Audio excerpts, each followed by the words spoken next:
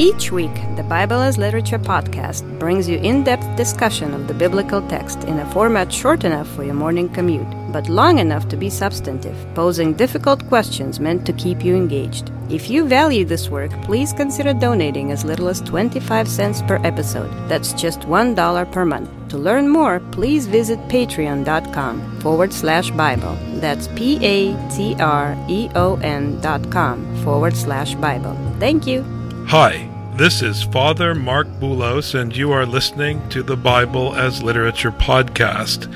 As Jesus was about to go up to Jerusalem, he took the 12 disciples aside by themselves, and on the way he said to them, "Behold, we are going up to Jerusalem, and the Son of Man will be delivered to the chief priests and scribes, and they will condemn him to death, and will hand him over to the Gentiles to mock and scourge and crucify him. And on the third day he will be raised up." Richard and I discuss the Gospel of Matthew, chapter 20, verses 17 to 19. You're listening to the Bible as Literature.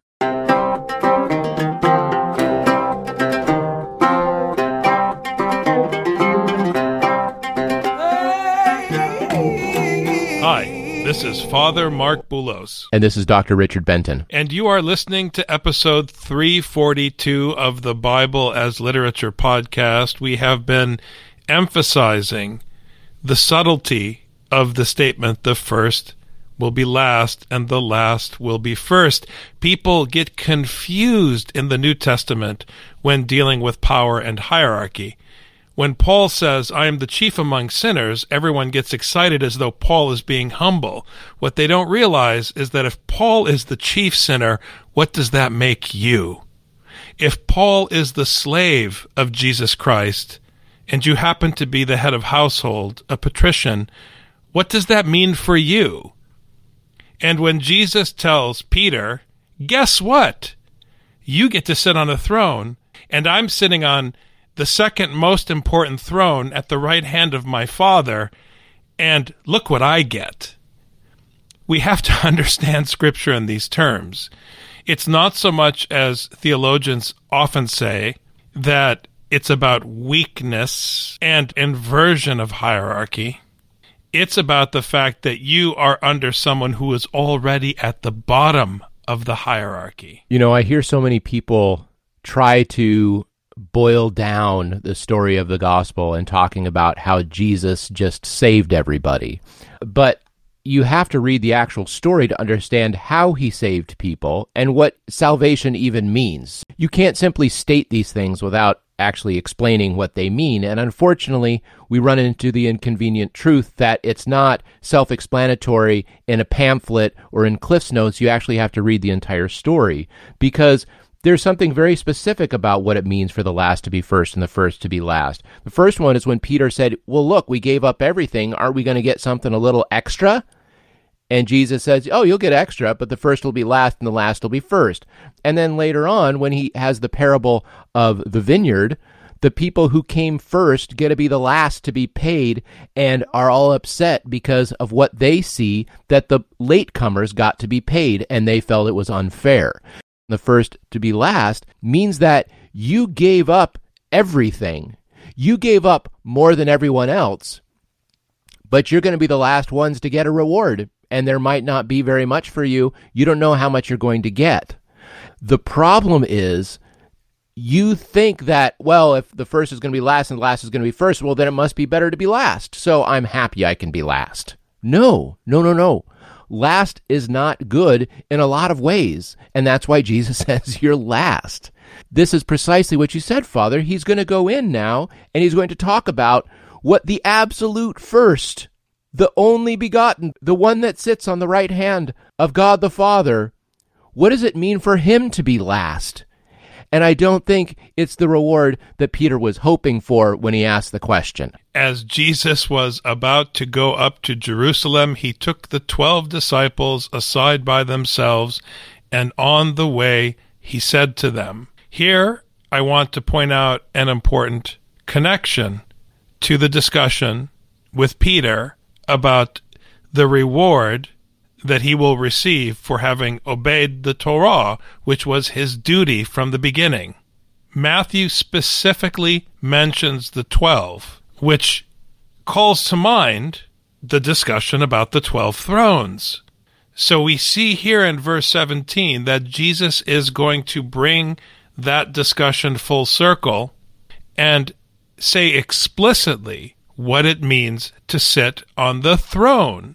And of course, we'll learn in next week's episode that the disciples don't get the message, but let's save that for later, Dr. Benton. Yeah, there are many treats ahead of us. I can't help but think, is the author of Matthew here already one step ahead of the reader, thinking, oh, if they're going to Jerusalem, now they're going to get the good thing. Now Jerusalem is going to be retaken. Jerusalem is going to be captured. And Jesus takes the 12, as well as the reader, aside to tell them what it actually means to go to Jerusalem. We know exactly what it means because there was a big brouhaha about the United States deciding to move their embassy to Jerusalem. Why was this such a big deal? And why was this considered triumphant for these earthly powers? I mean, an embassy can sit anywhere at once, right? It's not even local land. The embassy is the land of the country who is being represented there. So why does it matter where it sits? But we have an assumption about what it means to go to Jerusalem, that going to Jerusalem is owning it, conquering it, and controlling the land, just like David did.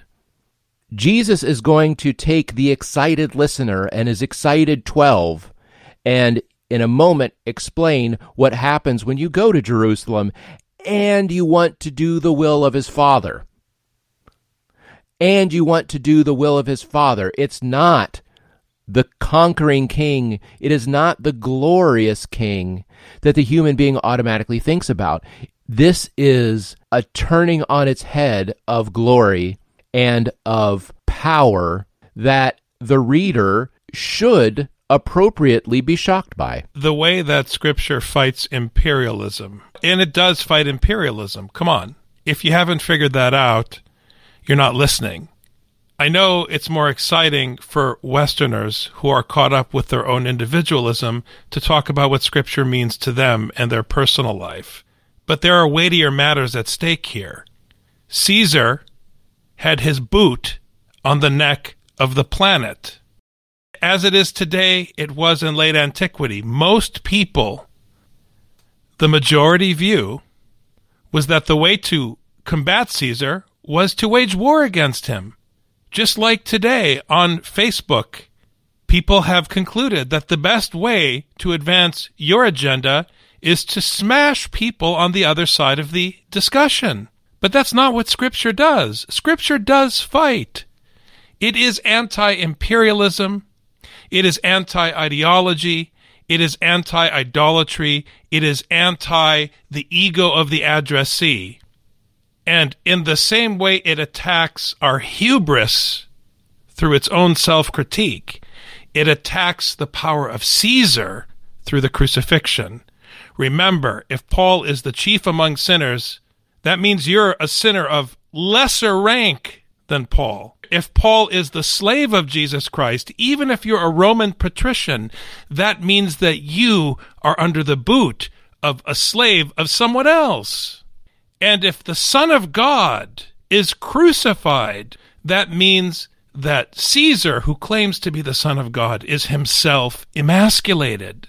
This is the power of the self-critique, and the disciples are still trying to build themselves up. The way that human beings function, as you said, Father, is they go and they smash the king, they defeat the king, they wage war against the king. But what comes after? They put their own king in its place. And then what happens after that? The other side wages war against that king to defeat that king, puts their own king in the place. Every group of people wants to put an image of themselves on that throne to rule, because you can't trust the other side. You can only trust one of ours. The way that Scripture functions, as you said, Father, it's really hard to miss that the entirety of Scripture is anti-imperial.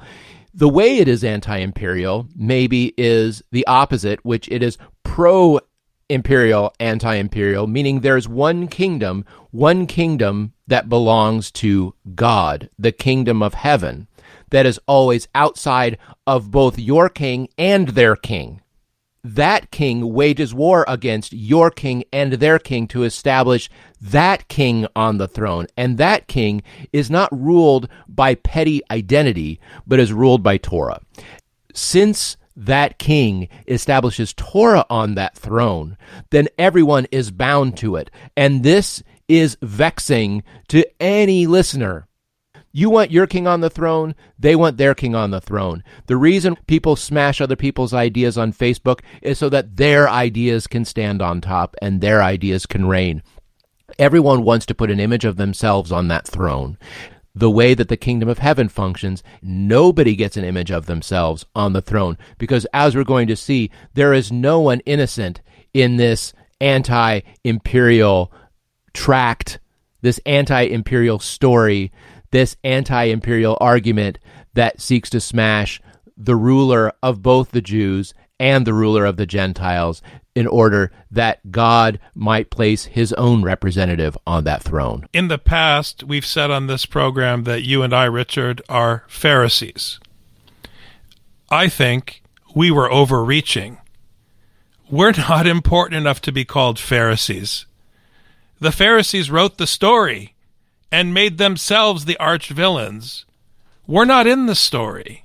This is how you have to hear the text. This is what you have to hear when the crucifixion of Jesus is preached to you. It's a systematic demotion. It's not even a demotion of you. It's a demotion of the human authorities in which you glory, which are your stand-in for Caesar as your Son of God. Behold, we are going up to Jerusalem, and the Son of Man will be delivered to the chief priests and scribes, and they will condemn him to death. So this is part A of a formula that is typical of the New Testament, that reflects the teaching of St. Paul in Galatians and Romans and elsewhere, that God shows no partiality. He looks to condemn all relevant parties across the board. It's the teaching of Isaiah, where everyone is laid low before the authority of God, who flattens even the hills. So this component of the preaching of the crucifixion and the resurrection, this stage, this clause, this step in the argument, is the first step toward what Paul does in his letter to the Romans. He doesn't just hit the Jews, he hits the Gentiles also. And here, interestingly, he's beginning with the chief priests and the scribes, which he does elsewhere, but in this specific setting, it fits nicely the teaching of this chapter that the first will be last. Yes, the first will be last, and the scribes who condemn him, who judge him, katekrinosin, they're the ones who have put themselves on the throne to judge Jesus. Anyone who has a broader view of history sees, okay, so the Democrats pick a running mate and they've got the advantage, and then the Republicans attack that running mate, and then that running mate is brought down, and then the Democrats have to come back with something to attack the way that the Republicans are carrying out the election, and then the Republicans have to bring back something about how the Democrats have not dealt with immigration, and it goes back and forth, and it's endless. Anyone with a view of history knows that not only is it endless now, it is and ever shall be endless. So you have to come up with this third option, which is neither a Democrat nor a Republican, neither a Jew nor a Gentile. They're the ones who are going to have to set things right. And here it's the Son of Man who's going to be treated this way. This came up when Jesus and Peter were speaking, because Jesus was calling himself the Son of Man. Who do the people say that I am? And then Peter is the one who says he's the Son of God. I can see why Jesus was used this term, because people are going to misunderstand him. Oh, you're the Son of God. You're the Son of our God. Ah, okay, you're in our image. Yes, we want you on that throne for us, because they want to put someone on that throne for them. And he says, no, I'm before Gentile. I'm before Jew. I am simply a son of man, and I am the third option. Here, it's important to pay close attention to this question of God showing no partiality and at the same time the first being last. Because in judging the world, everyone before God is laid low, both Jew and Gentile. But insofar as in this story, the chief priests and the scribes have already received Torah, they received it first, and even worse, they were appointed as shepherds for the people. They will be judged more harshly. Remember, the first will be last. There is a pressure that is placed on the ones who have been given more, who have more, or who have been assigned any kind of station that has power or authority.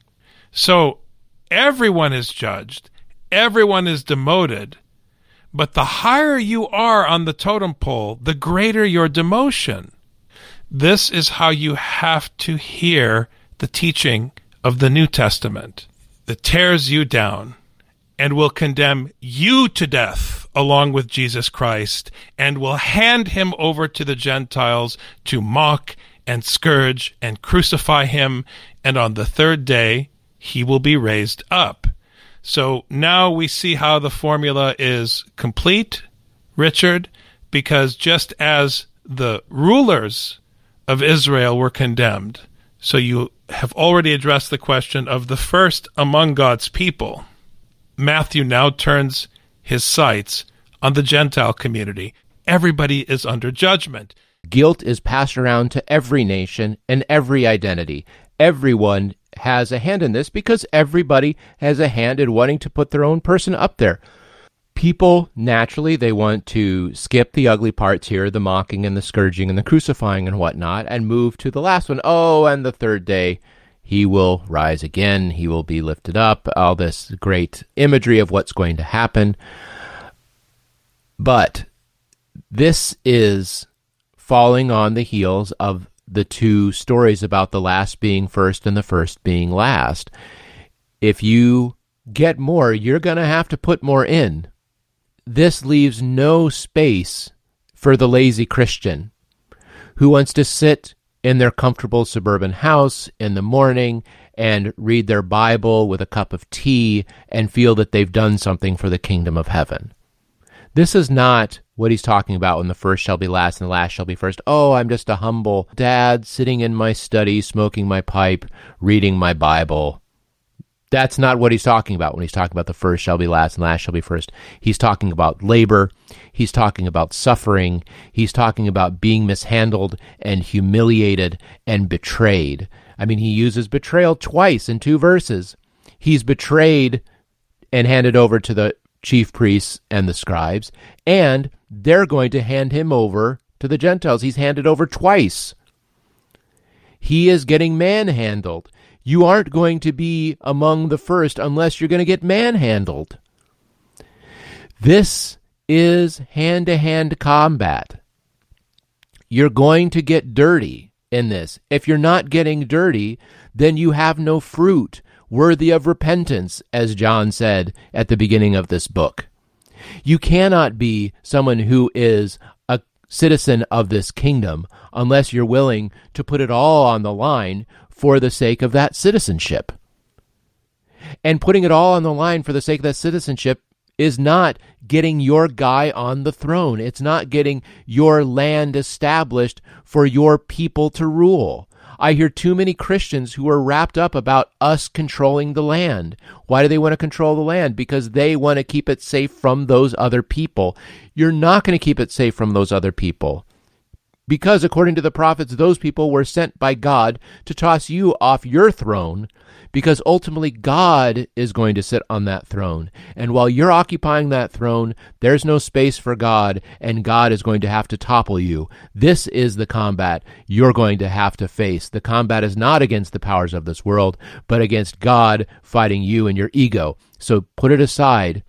Look and see what you and your people and your identity did to Jesus, and realize that the one who receives your violence is the one who's going to be raised up, not you who sit off to the side and experience no violence and think that somehow you're worthy of anything. This is why contemporary Christians have a crisis when they see a Christian kiss the hand of their teacher or even prostrate themselves in a liturgical setting before their teacher, their priest, their bishop, or a teacher in the church. This frustrates people because they don't get the point about the first being last.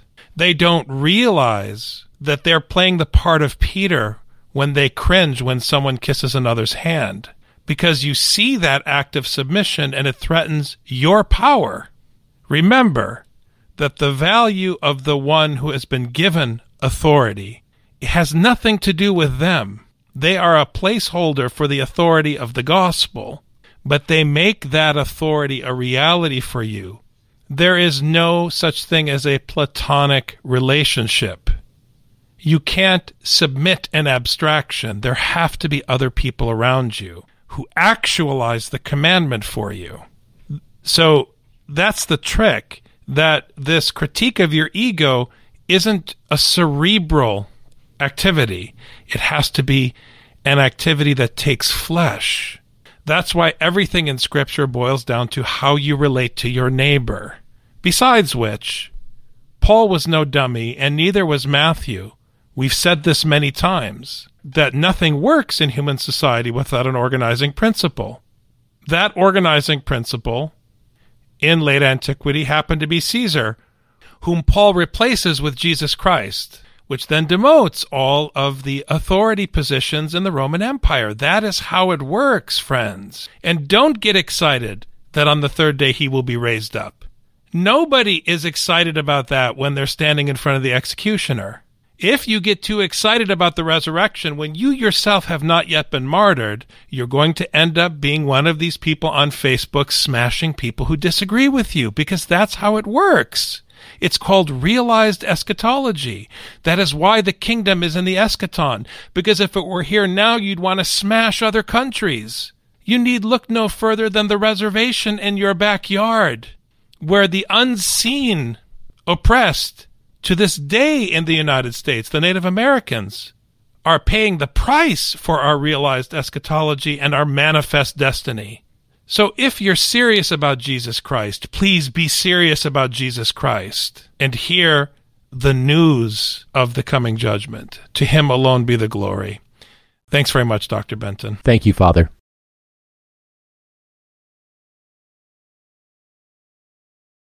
As Literature is a production of the Ephesus School Network.